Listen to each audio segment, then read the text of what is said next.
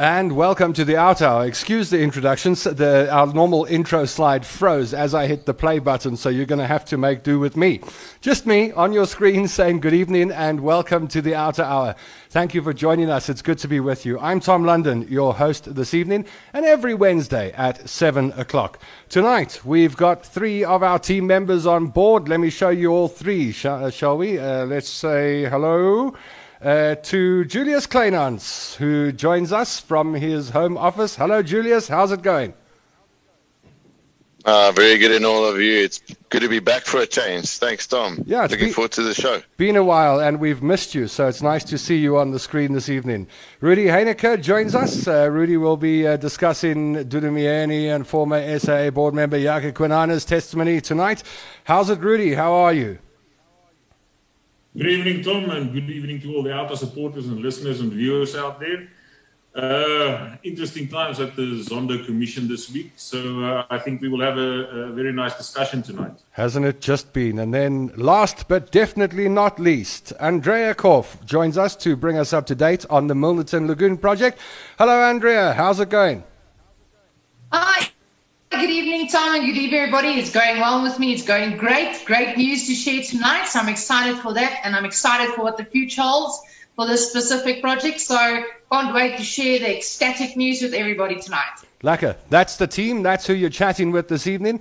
We're going to put a bit more time to comments and questions tonight as we normally do. I think we're going to have quite a nice relaxed hour as we chat about the goings on in South Africa when it comes to tax abuse and maladministration. So welcome to you wherever you find yourself this evening. Thank you for joining me. And what we normally do on a Wednesday night when we start the show is we say hello to who's on board. Now let me tell you, behind the scenes we've got Ivor Cleary, who's manning the OUTA handle in the comments section. As you interact with OUTA in the comments section tonight, know that you're chatting with Ivor Cleary. Samantha van Nispen is on leave at the moment. Banele Sinatla has produced the show, and I got to say a big thank you to Fakile, who gave me one of these today. And I know everybody wants an orange mask, and I'll be telling you how to get your orange mask in just a moment. That coming up on the show, as well as a website address you can go to get your orange mask. OUTA has an online shop. Isn't that cool? Okay, let's say hello to you as you join us this evening, wherever you're joining us from. Just say how's it in the comment section. It's becoming a bit of a tradition. Some people have got a lot to say, and some just say hello and then spend the rest of the time watching the program. So, first up this evening is Judy van Gilswyk, who says, good evening all. Hello, Judy. Nice to have you on board. Good to see you in the room. Esme van Heerden says, good evening, OUTA team. Nice to see Esme's name there. These are regular viewers, in fact, becoming like family on the show. Devotion Moodley. Hello, OUTA Rageous Peeps. How's it, Devotion? Good to see your name on the screen. John Orsker says, hi, all looking forward to tonight. Jeff P. Scott says, good evening, Justice Warriors. Andrea Korff is not only on your screen tonight, she's also in the room. Andrea says, good evening, everybody. Nosipo Matanzima says, evening, everybody. Hi, Nosipo, good to have you on board. And Jeff Scott says, watch Zuma also declining to talk at the Zondo Commission. Well, we will be chatting about the Zondo Commission tonight for sure. What an interesting week this has been. I've got to give you some advice. Last night, I think a lot of people, I'm trying to check the American election results every 5 minutes.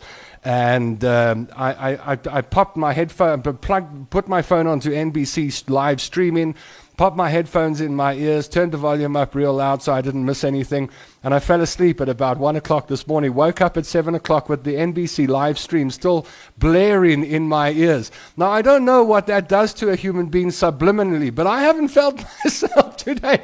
So I don't recommend falling asleep listening to the live American election updates with your headphones plugged in your ears. But isn't that interesting? As if that isn't the most interesting thing in the news, along comes the Zondo Commission. Along comes the testimony of two people this week who Twitter, I was reading some of the Twitter comments. Twitter's going mad about, going, hold on a moment, what's going on here? Our time is being wasted. And for sure, we will talk about that tonight. Okay, we catch up with a couple of hellos quickly. Jochie Viljoen says, hi from Fairland, just down the road from where I live. Hi, Jochie, you're a neighbor, man. Chris van Black says, hello, OUTA. Hi, Chris, nice to have you on board. Colleen Hendrickson says, how's it? And more will join us as we make our way through the OUTA Hour tonight. Don't forget to like and share this broadcast so we can get it out to as many people as possible. And I wonder when I should tell you what the shop address is for these orange masks. Now, you may remember that OUTA launched an initiative called Orange Mask Friday a couple of weeks ago. And I did promise you that we would tell you how to get your own orange mask. I believe there are two different versions. So one is completely orange like this one, and then you go one is orange and gray. Then you can go along to OUTA's shop, and you can go get yourself one of these orange masks by going along to shop.outa.coza. There we go. It's as simple as that. The address is on your screen now, and I think Ivor will put it in the comment section, shop.outa.coza. And you too, on a Friday, can walk around with your orange mask. This one says, lock down corruption with orange overalls. And then on this side, as you can see, you've got the, bars. So there we go. Shop.outa.coza is where you go from that. Musenberg's on board tonight. Nice to have Cape Town on board. And we start our discussion this evening with a Cape Town story and Andrea Korff. If you're a regular viewer of the show, you'll know that Andrea has been keeping us up to date on the Milnerton Lagoon project. Some time ago, residents were becoming concerned about the state of the water in the Milnerton Lagoon. E. coli counts, etc., seem to be through the roof. City of Cape Town did their investigations and said, no, everything's fine. But OUTA said, hold on a moment. We're going to help the residents in the Milnerton area, and got involved with the Residents Association and did independent water testing, which disproved what the City of Cape Town had said. That was the last time we chatted to Andrea Korff. I thought this evening we would catch up and find out what the latest news is. Andrea, let's just go back to the beginning. Have I got all the facts right on this? That's where we stood the last time we chatted.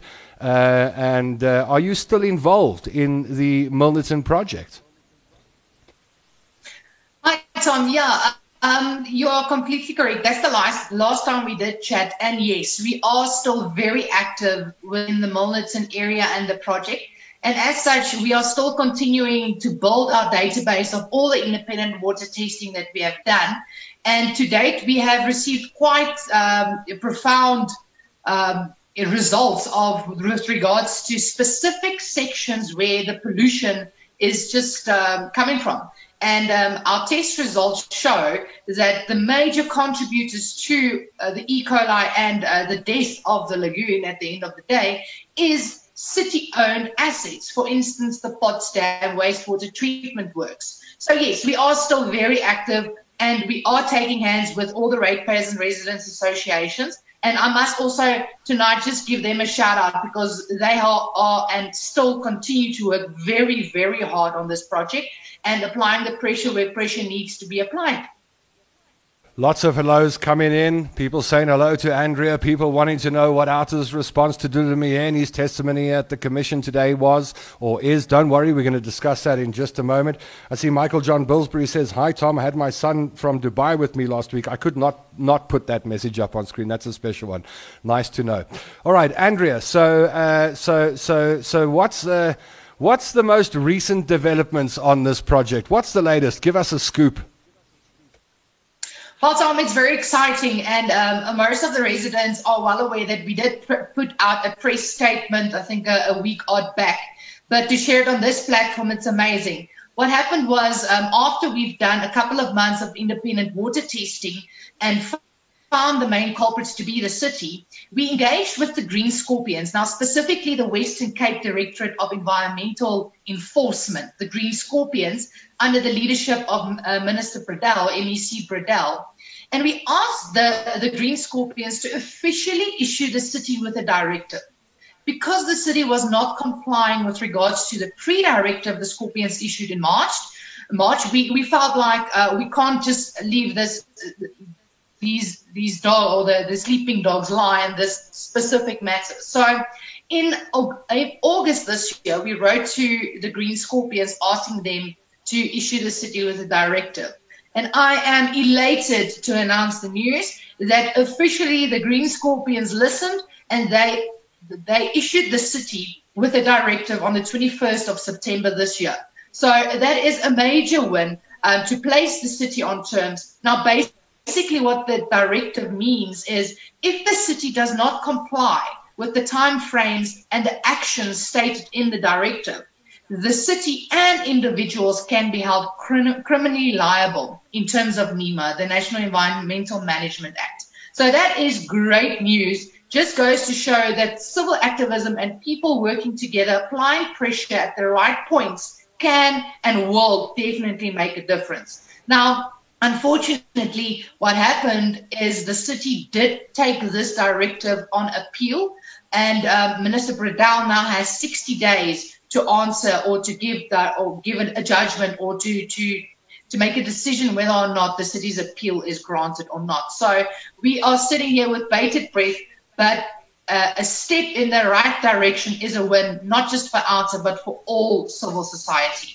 And we will definitely keep up the pressure. Andrea, Carolyn Marks has just put a message on screen, and Caroline says, as Milnerton residents, we're profoundly grateful for OUTA's support and involvement. So that's a nice endorsement from the residents. But what have you experienced working with the residents of Milnerton? What has that experience been like? Well, I can tell you now, Tom, you won't find more passionate people about the environment and their precious lagoon. You won't find more courageous activism as you will find within those associations, and just everybody living there. They're completely passionate about the environment, and they've been fighting with the city to bring relief to the Milnerton Lagoon and to restore it to the state that it was for almost 10 to 12 years now.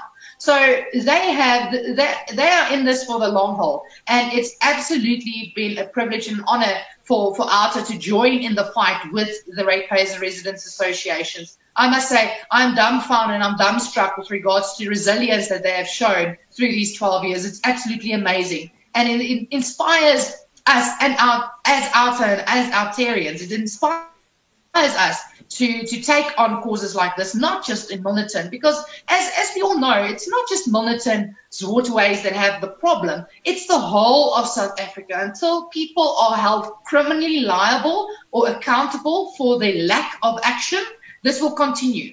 And if you can take a page out of the book of the residents associations there and the residents within Milnerton, never give up and apply pressure where pressure needs to be applied. And I just want to say thank you. It has been an absolute honor, and we still continue working with him. So this is literally not the end. This is merely the beginning. What are the next steps? What are OUTA's next steps? Well, this is very exciting because of the water testing and the results that we have done through the past couple of months. So since January, our water sampler and independent water samplers have collated some reports for us. So we have two different reports. The one report is more for the lay person to read and to understand, which we'll also be using as part of protest actions, petitions, and so forth. So anybody interested in that can just read that report and see the damning evidence that we have. And then the second part is a more scientific report, which we are in the process of consulting with our experts in the fields with, so they can provide us with opinions. And just a little nugget that will most probably, and that is in the plan, be the basis of our personal criminal complaints, not just OUTA, but the residents associations as well. So we are looking at that. But more something that's more close to my heart is we are in the process of finalizing a very big awareness campaign that will take place within Cape Town and in Milnerton and the surrounding areas. So what I want to say is to all the OUTarians, watch the space, look out for our bridge brigades, look out for our marches, participate, come join us, watch out for us in the supermarkets and the malls there. OUTA will be very much visible, and you can also join the fight by supporting us and supporting your local residents and ratepayers association. Do you worry about the state of water, aside from the Milnerton Lagoon problem?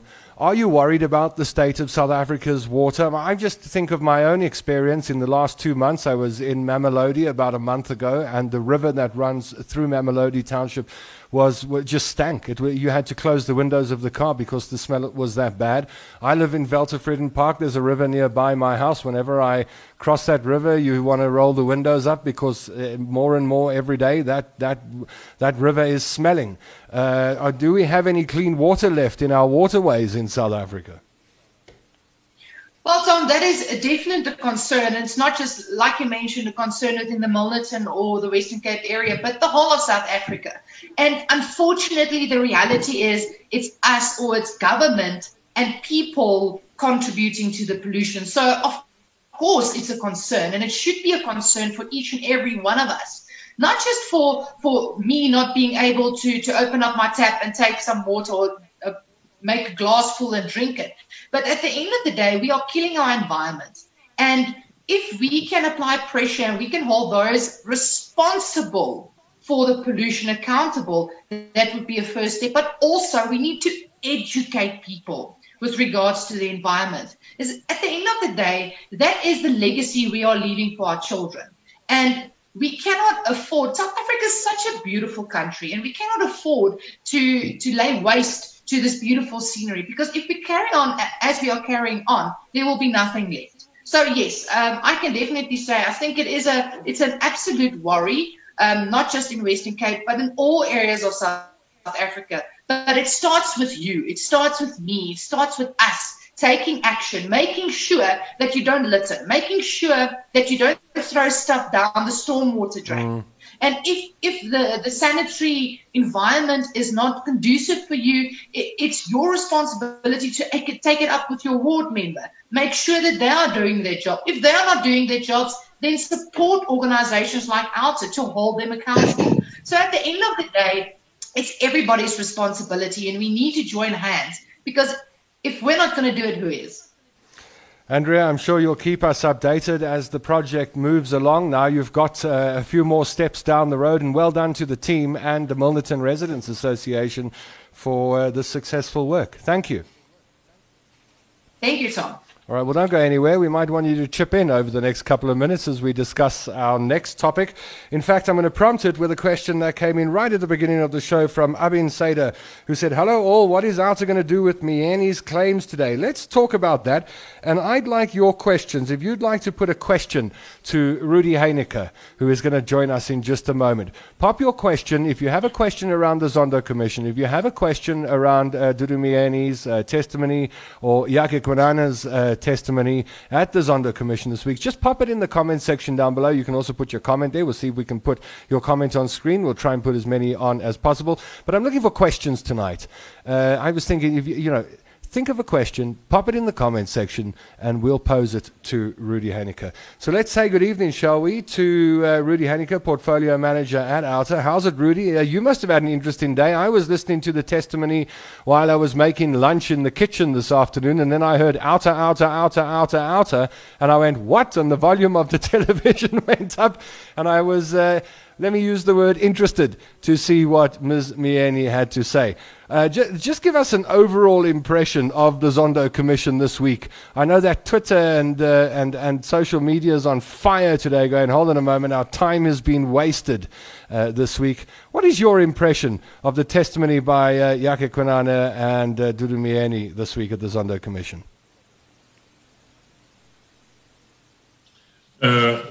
Thank you, Tom. Yes, I think that everybody that tuned in this past 3 days would have seen and experienced, the absolute circus it was with these two ladies testifying. And I think, all South Africans can see that they are not competent to do what they were doing at SAA.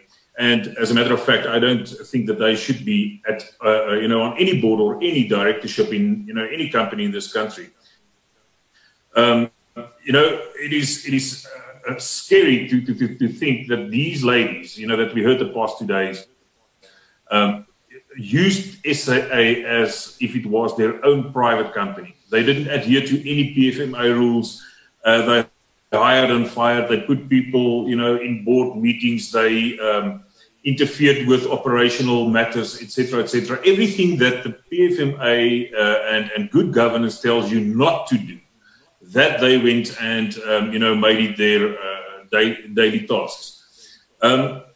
Just before we get to what happened at the Zondo Commission, and I'm willing and happy to take any questions from the viewers, there's one thing that we must understand, is that if we look at state-owned entities in the country, we need to know that, these companies are not there to make profit.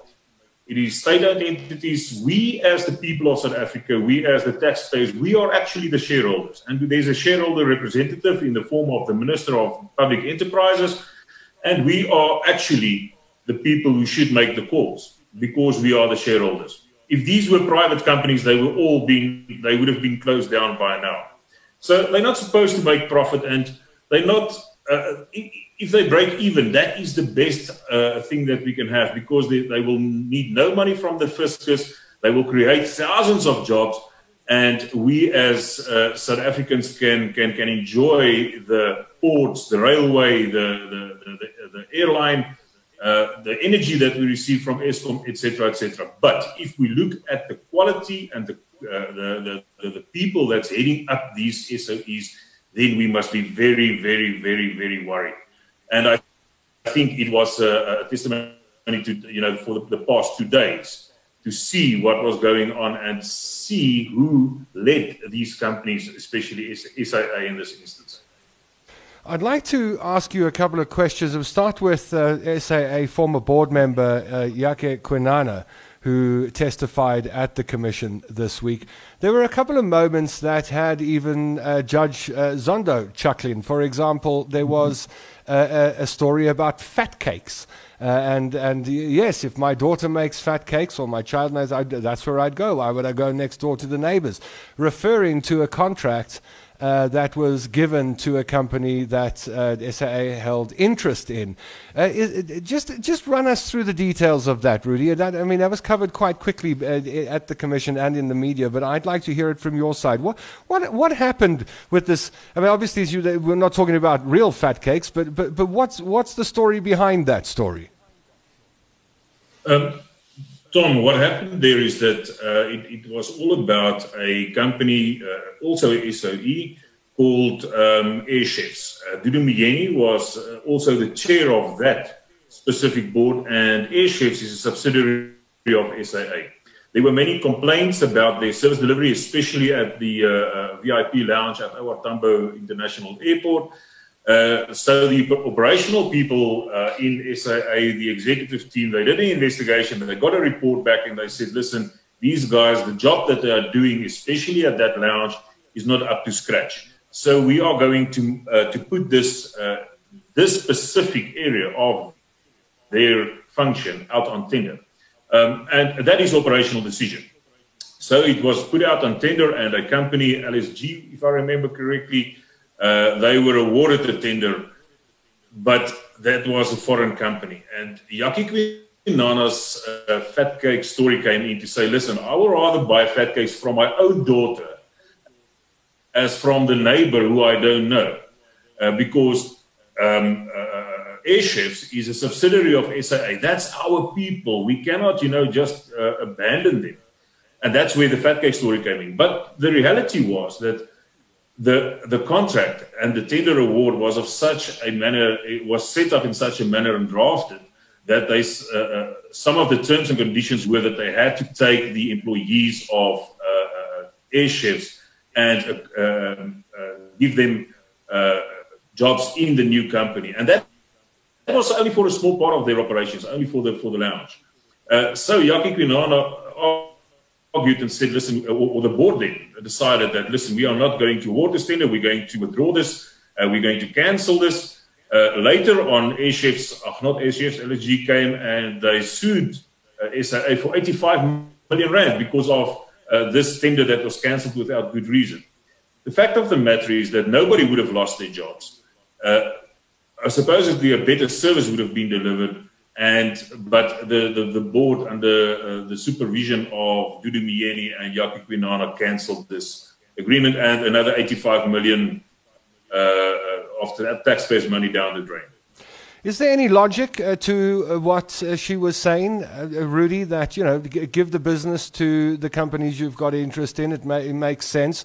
But is that improper, or does it give you an idea of how business was being done at SAA? Where's the smoke in amongst the fire there? Look, Tom, it boils down and it goes back to good governance. And there's a set of rules that level the playing field for all people who wants to get into business with state-owned entities. And that's the PFMA, and that's the rule and the Bible of good governance in state-owned entities.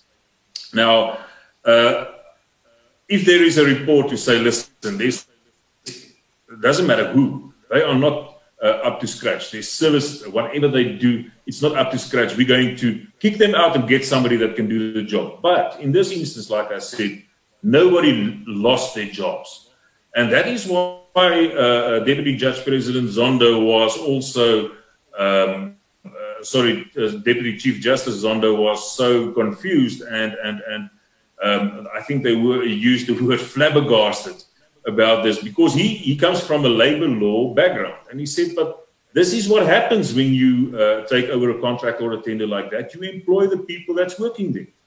So, but it just shows you that this is the way that Rudie and Jackie Kleynhans, how they were steering SAA with no, not complying with any good governance rules or the PFMA. Let's go to the comments, shall we, Rudie, and take a look at what our OUTA Hour viewers are saying. Keith Sorensen says, methinks that Rudie doth protest too much for a qualified diploma teacher. We've got a comment from Devotion Mudley that says, the auditing and accounting professions need an urgent reform, including the law profession, and that leads on to the obvious question, and that is, what should the oversight bodies be doing in this case? What should SAICA be doing, for example, when it comes to Jackie Kleynhans? So I think for many years we didn't see a lot of movement, if I can put it that way, from the oversight bodies. We saw a while ago how SAICA fined and penalized Anosh Singh for his absolute neglect of his duties.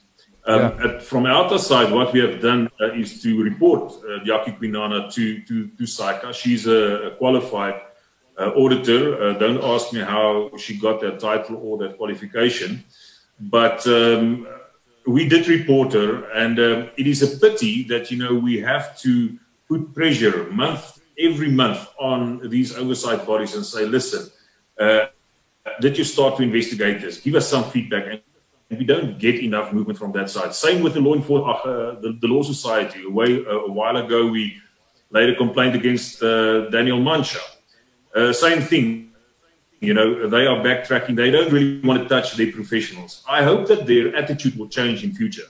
We have seen that they took action against Anosh Singh. We saw that they took action against KPMG and so forth. But I hope that in this instance, that especially what happened the past 2 days, or Monday and Tuesday, and the testimony of Jackie Kleynhans, where she blatantly actually said, listen, I didn't, comply with the rules. I didn't comply with the PFMA, and that is, I think, from a professional point of view, surely they must investigate her and they must act on our complaint that we've laid. And in the SAA scenario, we haven't only laid complaints regarding Jackie Kleynhans, but also Kumeza Nansi, who was the interim and later on the appointed CFO of SAA because of what was happening and their decisions that they took at SAA. And we hope, and we will put pressure on the professional oversight bodies, and we really sincerely hope that they will come out of their blocks now and do what they're supposed to do. So you know what, Tom, sorry, just on that matter, what Rudie just raised, and this is very interesting. If you look at the Dudu Muni case, that was a civil case, a delinquency case that we've successfully basically concluded. Yet there's SAICA of a complaint from a professional body that was basically laid in the same time period that hasn't been finalized.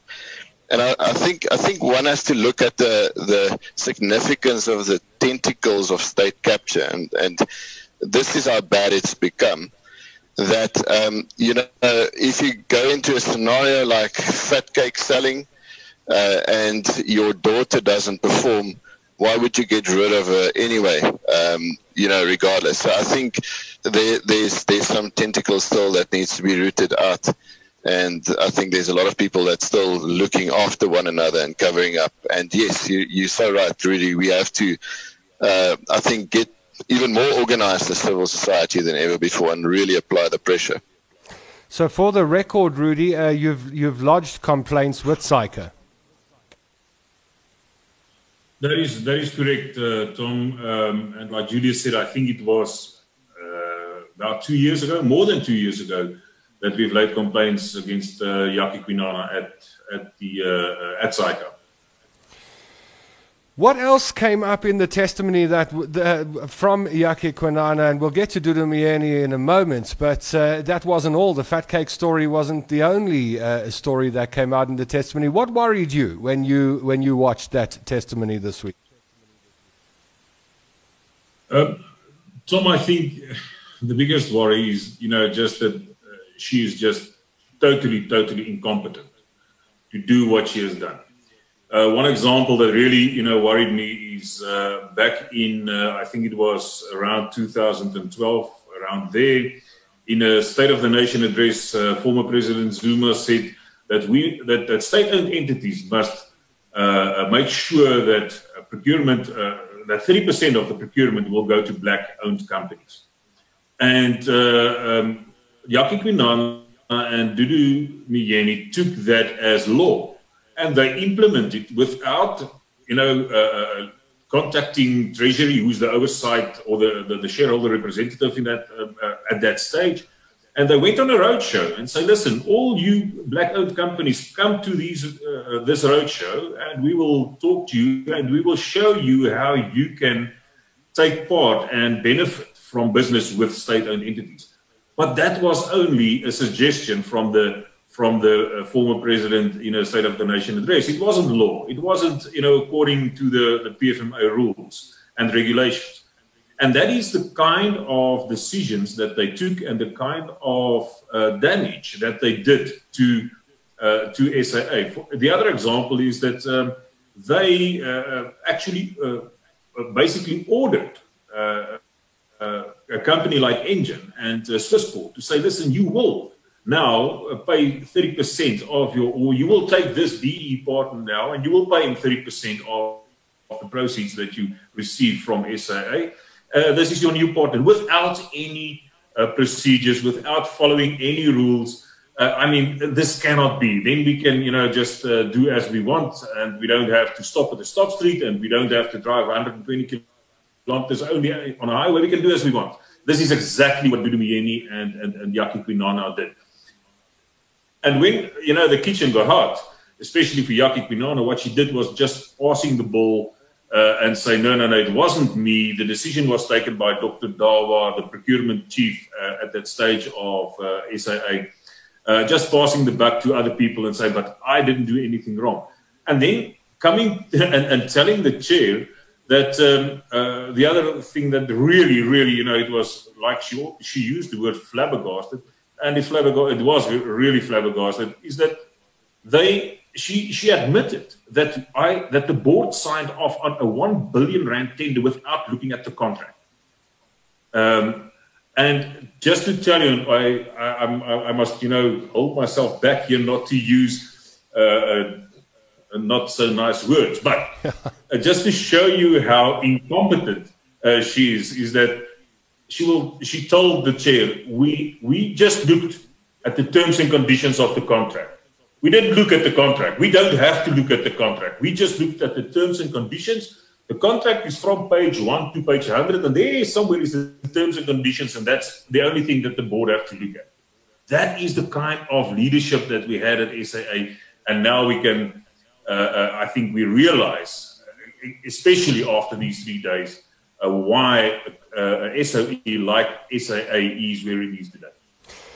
There have been a number of memory lapses at the Commission over the last few months. People come along and say, we can't recall this and don't remember that, but nothing quite as spectacular as Yaki Kwinana forgetting about an entire afternoon meeting.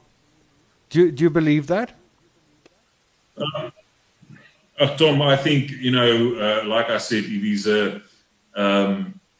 just trying to pass the buck to somebody else. And if the kitchen is too hot, then you say, I cannot remember, or I do not recall this. And, Jackie Kleynhans making statements to say something like, Tuli Mshe she wasn't an honest person. I could see the judge almost falling from his chair, where he asked her, you say, so Ms. Kleynhans, you say that this acting CEO of this SOE is actually assisting a company who's suing SAA. And Jackie Kleynhans said, absolutely yes, Chair. Now, that is, that just comes to show, shortly after that, Tuli Mshe was suspended. And Tuli Mshe lost her job, and she had to fight in the labor court just to get a good settlement. OUTA assisted her. We had long talks with her. She was one of the witnesses in our delinquency case. This is one of the more competent people that I've ever met in my life. She's an HR guru, and this is the kind of testimony that is coming from a person like Jackie Kleynhans.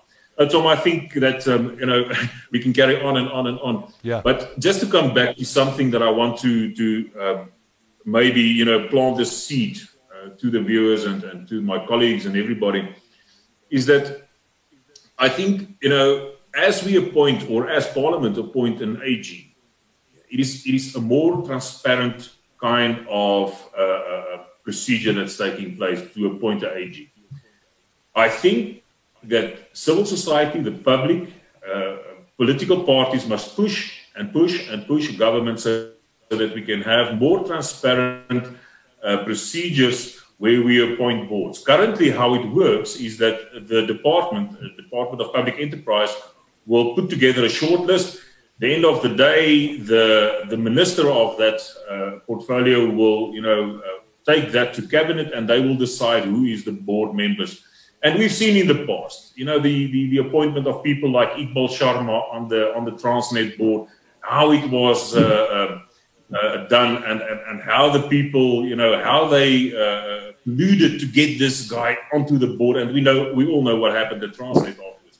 So the appointment of board members should be much, much more transparent. Yeah. Julius, what was your impression watching the testimony at the Zondo Commission this week? Yeah, look, I didn't have enough time to waste, but just touching base every now and then, I think it's an absolute disgrace. For some, these people were deemed leaders at a time.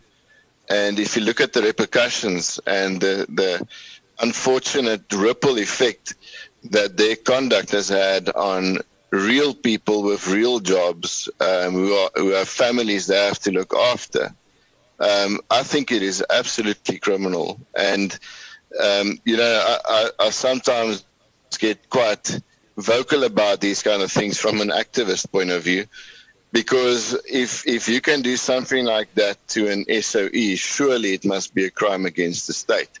Because that's somewhat some kind of terrorism, and help me define that. But anyway, I think it's what is catching up with these two ladies is that it's easy to lie, but it's difficult to remember what you lied. And I think that's catching up with them, and the Zondo guys are definitely catching them out. It's exciting stuff. It became a bit farcical today when Ms. Mieni testified via an internet link because of exposure to COVID recently, or someone with COVID, and then had broadband problems and couldn't hear. And just as that started, and the legal team from the Zondo Commission started asking questions, she said she didn't want to answer any questions around SAA, because it was her right not to answer questions in case they incriminated her. The Zondo Commission's legal team pressed her on that, saying, right, if you have a question you refuse to answer, will you be clear about it? Will you say that question will incriminate me or could incriminate me? And I'm not sure whether they got her to actually say that. By the time I left the house this afternoon, I hadn't heard that. But it seemed as if nothing came from Ms. Mieni at the Zondo Commission, apart from an inference that OUTA had used Zondo Commission documents in the court case, the delinquent director court case, along with the South African Pilots Association, where she was declared a delinquent director by Judge Tolmay. She said that OUTA had used watermarked documents. So that caused a bit of a scene, because what did that mean, watermarked documents? Had OUTA somehow managed to get hold of documents that nobody else could see? Was it proper? Was it legal, etc., etc.? So let's ask Rudie, shall we? I know that OUTA has responded to that claim that in fact the documents you began compiling when you instituted the case in 2016, 2017 didn't contain any Zondo Commission files. But can you run us through that? Run us through the timeline, Rudie, and the documents that were used for our viewers and our listeners to take in. Yes, Tom, but before I get to the documents, on your first remark with Durimieni choosing not to answer because she incriminates herself, I just want to try and quickly to explain in layman's terms what actually, and I think Advocate Kate Hofmeyer did an excellent job to explain this at the Commission, is to say, listen, if you choose not to answer a question, you must be sure that the answer of that question will incriminate you or will enable somebody to lay a charge against you, a criminal charge. That is what it is all about. It is not to say, in terms of the Constitution, I have a right not to answer this at the following. The Commission has got rules, and you must answer to the Commission. If you choose not to answer, you must make sure, or you must be sure, that you will incriminate yourself, and that answer that you are supposed to be given will be used to lay a criminal charge against you. Now, if you go back to what Mieni answered today about 340,000 times, I'm not going to answer this, Chair, because I believe that this will incriminate me. Even when on a question, something like, what is in your CV? Do you have this specific qualification? Now, if you're not prepared to answer that, then one must think, does she really have that qualification? Because if she answers that she does have that qualification, she incriminates herself, and maybe she hasn't got it. But I mean, this is now a simple and a very stupid example. But in layman's terms, that is what it meant. To come to the document, OUTA started off with this investigation in 2016, and I remember this like yesterday when I was starting at OUTA. A previous manager at OUTA dropped 4 files on my table and said, this is what we have on Durimieni, let's build the case. And that was in March 2016. There was no question, nothing about a Zondo Commission or a Commission of Inquiry into state capture at that stage. We built this case, and then Cynthia Stimple came along, and we actually built the bigger case around the BNP capital issue. In that time, Tulim Shea and Sylvain Bosch got suspended, and they came to OUTA and they said, you know what, I want to share my experience, my information, and my intelligence that I have here. I want to share it with you guys. And we collected a lot of evidence. And I can still remember we built a 96-page timeline from the day that almost when Durimieni was born up until the day that we were busy doing that, each and every incident. And we got reports from other whistleblowers. We received the EY report that investigated specific contracts in SAA. So, and that is what we used to build our case. And in 2017, we issued the summons, and that, based on what we had at that stage, that was our particulars of claim.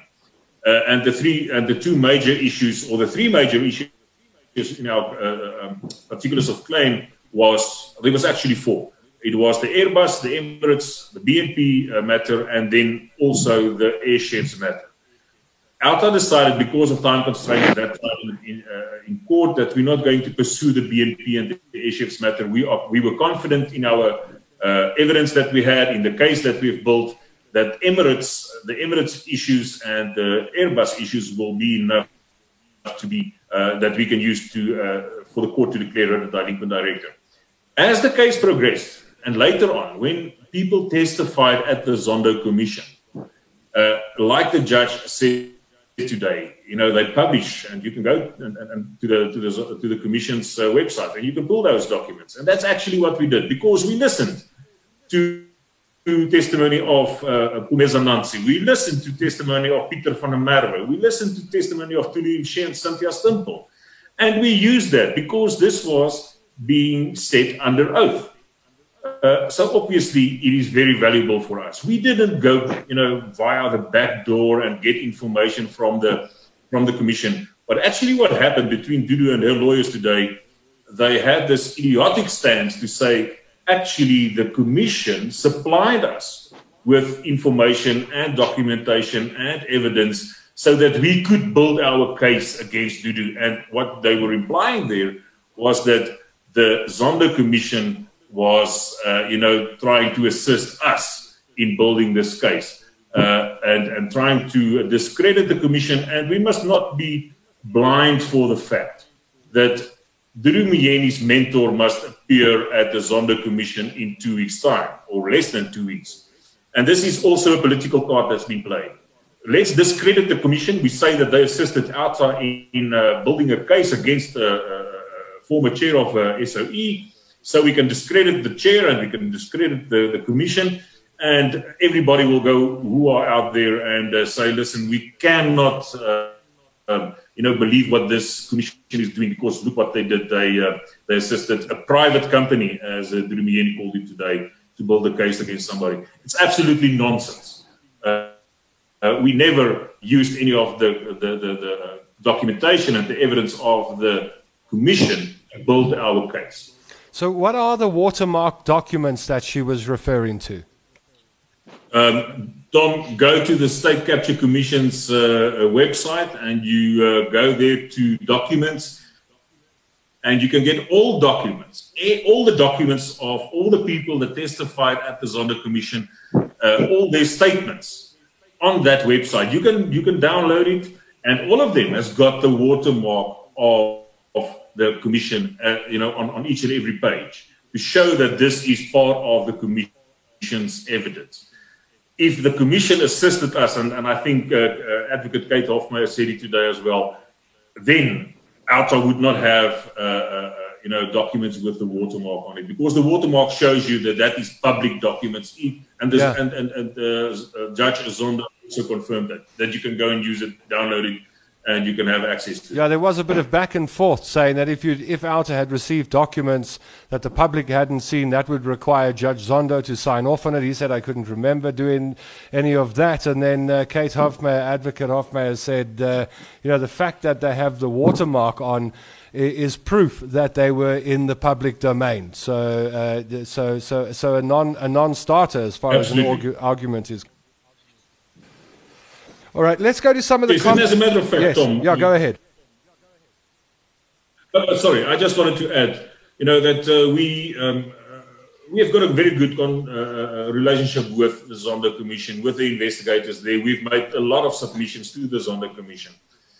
And we also made a submission with regards to, or we submitted evidence or documents to the Commission with regards to SAA. And I can assure you now that they've used some of our documents to build their case and to help them with their investigation. So it's not a thing that we, try to get through the back door and get illegal, documents in the illegal. Got it. Okay. Wolfgang Redeker says, OUTA, if it is her right not to answer at the Commission, will she be forced to answer these questions sometime in the future in a court, maybe? And there was a moment where Dudu Myeni's legal representative said that the Hawks may be parked outside. They'd heard there was a court order to arrest her, and in fact, they may even be outside the Commission. What I learned today as a layperson was that it's very difficult to get someone to answer questions if they don't want to. Julius? Yeah, no, absolutely. And I think, like Rudie said, her mentor has become quite a specialist in this over the years. And obviously, that's what they try to do, and delay tactics. The beauty of this, and I think I think it's difficult to sleep if you're one of these people these days, because people have been arrested recently. So that wheel has started to turn, and regardless of OUTA's case on Dudumeni, the criminal nature of the conduct that they've done in these the dubious tenders and all those kinds of things, that wheel is turning. So regardless of what we've said, all the other information the Zondo Commission is going to, at a point, get into the National Prosecution Authority's hands, and they will be prosecuted. So, Dudu, it's just a matter of time. And yes, they might be outside the restaurant now or wherever you're sleeping tonight. Tomorrow morning, they might come and fetch you. You don't know where. Maybe they'll take that Louis Vuitton handbag while she's in a mall somewhere. So, it's just a matter of time, and we're quite excited about that. But that's all they have, Tom. If you were an honest human being, you'd have said, let's just get this over and done with. I'm innocent. Well, that's what Nosipho Matanzima is saying. If you're not, then you're going to try every trick in the book. That's what Nosipho Matanzima is saying. Exactly. Yes. So all right. Absolutely. I think the nice thing now with different dynamics in the political space happening as well is you're not a hero anymore. I think it's quite people are starting to take on your character in the public domain, which I think is quite a lashing for the sins committed as well. So cannot be easy to be one of those people these days. Well, it seemed as if she exercised all of her rights not to speak or incriminate herself today. However, that doesn't make you look good in the public eye. And the public will draw an inference from that. Say, hold on a moment, why don't you want to talk about your CV? Why don't you want to speak about the PMFA? And Nosipho Matanzima says, yes, hence she is refusing to answer at the Commission. It's important to note that the Commission can draw a negative inference on the basis of her refusal to answer questions. So is that the catch? If you sit there and say, no, I'm not going to answer this, I'm not going to answer that, no, I won't answer this, I won't answer anything, the Commission can then draw an inference from that you are hiding something, perhaps. Rudie? Yes, Tom. I think the best example of that was when Deputy Chief Justice Zondo asked Yaki Quinana and gave her ample time and a few times that he said to her, "Listen, are you sure this is what you want to answer? Are you very sure?" But I mean, a blind man can feel the answer is a lie with his, can feel it with his teeth. And he gave her 3, 4, 5 times. And he said, but Ms. Quinana, is this really your answer? Do you stick to that? Let me understand and let me make sure that I understand that we are on the same page here. And it's like you say, he must do a judgment at the end of the day and say, listen, this witness was credible or not. And it's like you say, negative inference can be made from their conduct before him. There was a moment when it comes to Yaki Quinana's testimony where she was talking about, I think it was 700,000 rand, that somebody who was being awarded a contract needed money. As somebody else said, can I trust them? She said, yes, you've got an investment company, 700 grand went off to a Forex trading account, 800 got repaid. Is that, on the surface, it looks like a straight kickback. What would you call that?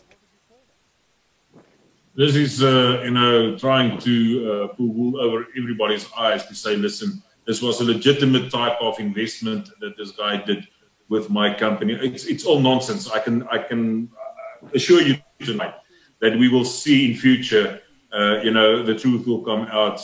That was, in my opinion, it was a kickback that was paid, and she still has, testified that I still have the money. It's not grown as well as it should have been, and this and that and the following. It's all nonsense, according to me.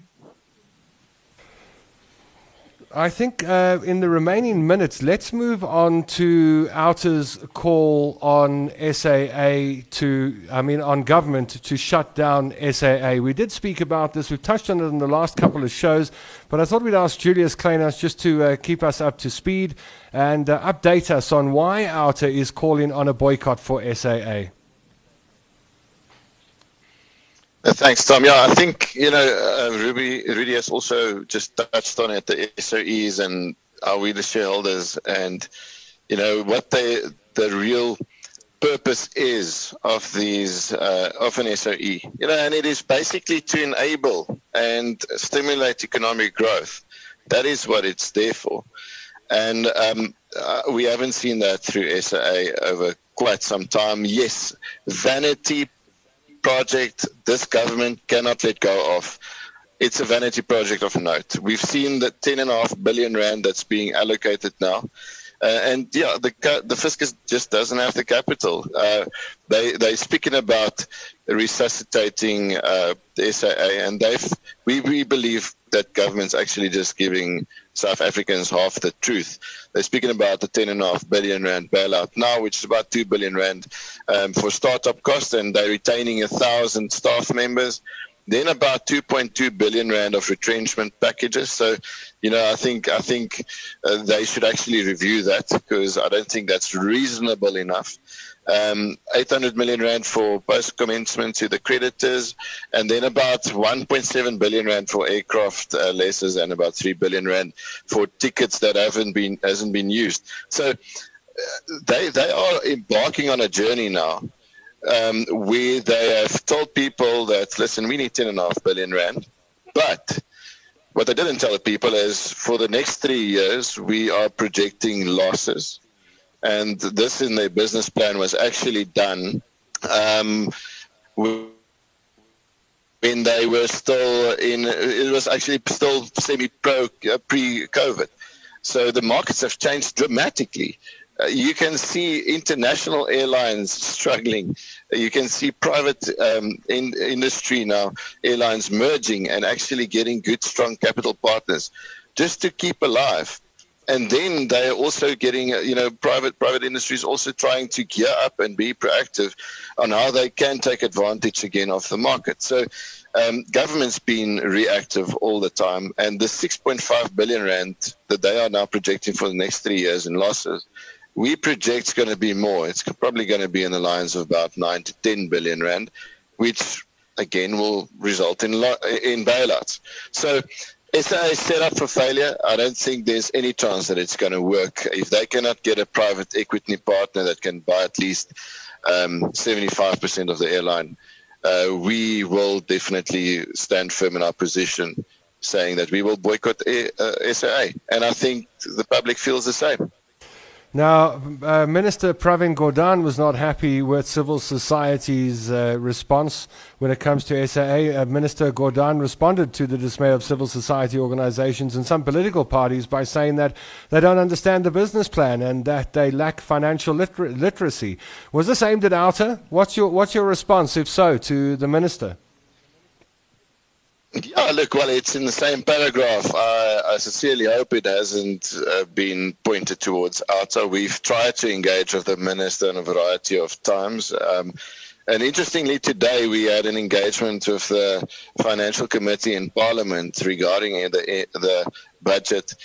And they told us straight, why doesn't civil society come forward with solutions? They always just criticize the budgets.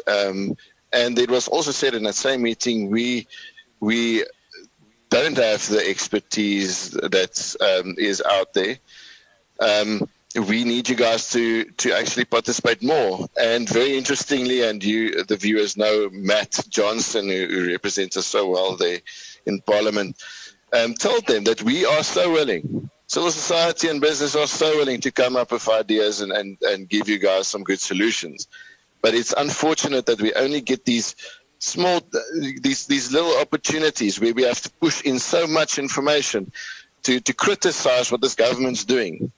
And in that very same breath, the parliamentarian said, well, it's interesting and we would like more of that. But at the end of the day, making decisions regarding the fiscus is political. And this is the significant problem we're sitting with, is it's political decisions. Now, when you interrogate these findings, and a minister like Minister Pravin Gordhan, who I've got a lot of respect for, goes out and criticizes that we don't have financial literacy, I think it is very, very telling that, I think that problem actually exists in government. If you look since 2007, this very airline has cost, and in bailouts, the taxpayer around 80 billion rand. It hasn't made profit.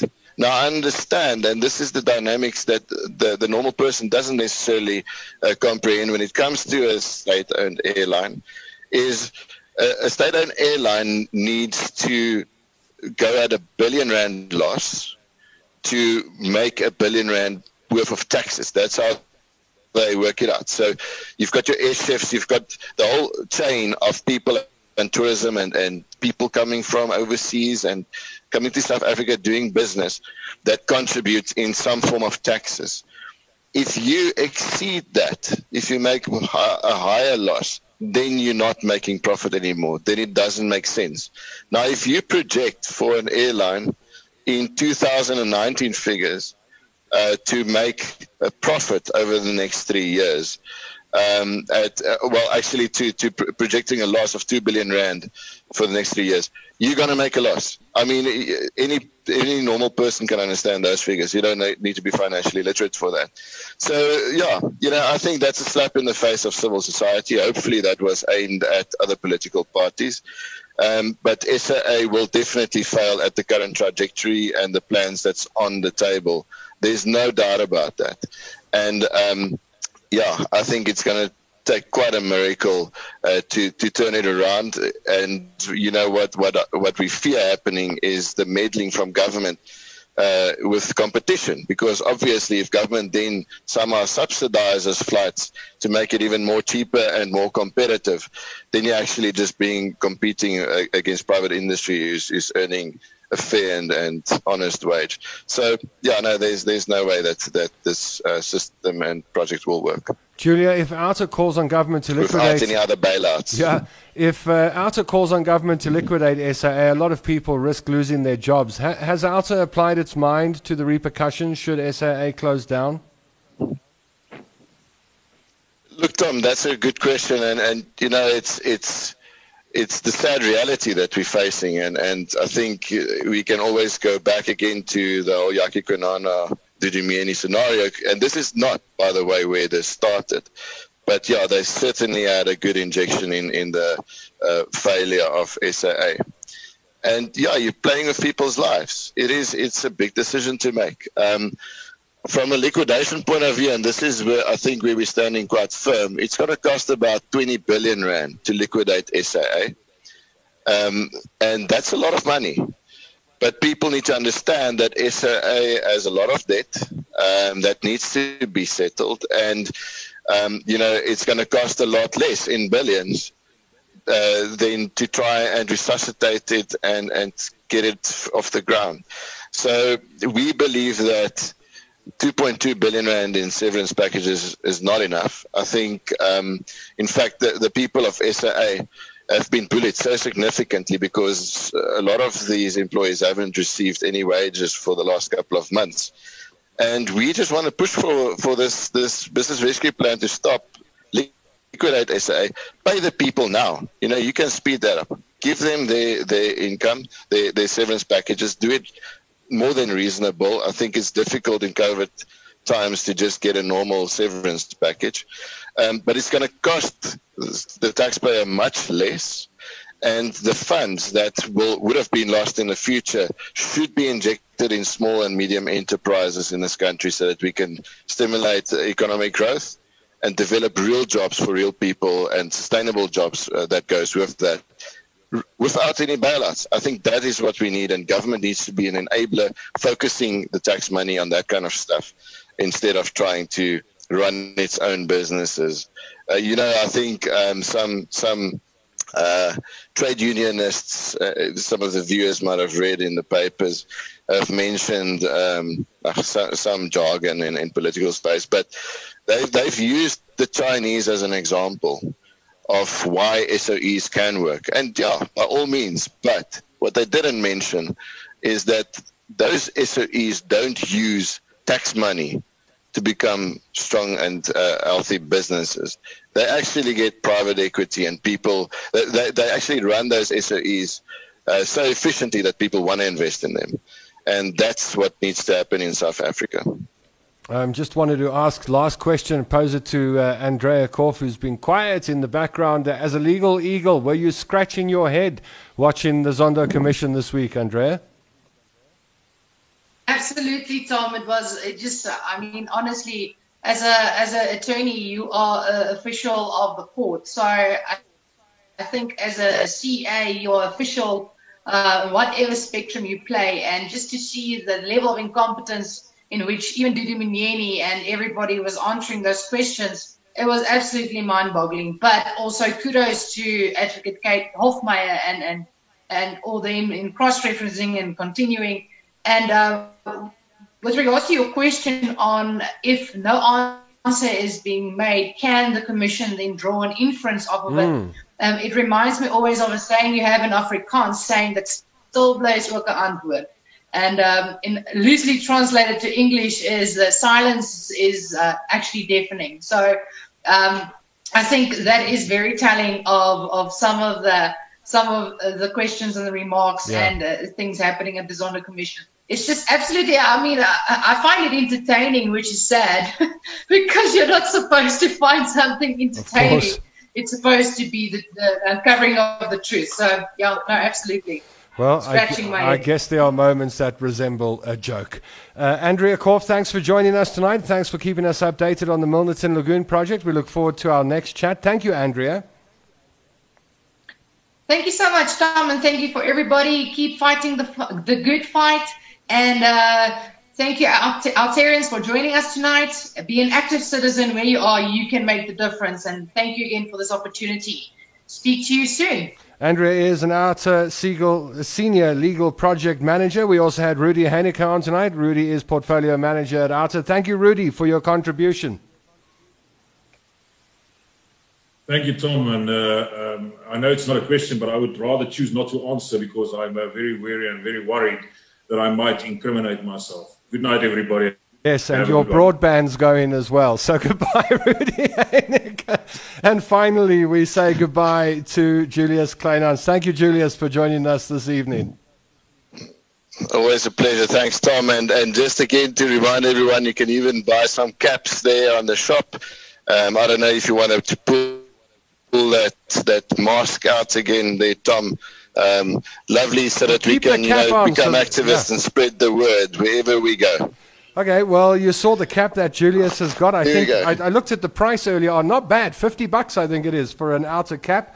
And then OUTA has two versions of the orange mask. The address is on screen now. You can see it on screen. I've got to clip these around my headphones. Hold on, let me put this around my ears. And then the headphones around the mask. Life in 2020 under COVID, hey? This is yes. This is Julius Kleynhans. I'm your pilot, chopper pilot. We're going to take off now. Bit of fun at the end of the show. Okay, so the OUTA caps are available for $50 at the shop. The masks are 35 Rand, somewhere around there. Cheap at the price. Get your orange mask and participate in Orange Mask Fridays. Go to shop.outa.co.za. Thank you to the team, Julius Kleynhans, Rudie Heyneke, and I see the two of them have got their masks on. So there we go. We're all masked up except for the captain. Captain Kleynhans will fly us out of the show tonight. Thank you for joining us out of the Radio Today studios. This show is brought to you by OUTA. Thanks to our wonderful viewers, the comments that come through. And if you're watching this show post-live, you press in the play button after the live show or tomorrow or anytime during the week. Thank you for the view. And do make a date with us next Wednesday at 7 p.m. The OUTA Hour broadcasts live on Facebook Live at OUTA's page. 7 p.m. every Wednesday. We'll make it a date. Make some bucks. Stay healthy. Stay happy. Be kind to the people around you. And we'll catch you again. Goodbye from all of us. See you next Wednesday at 7 o'clock. From myself, Tom London, I miss you already.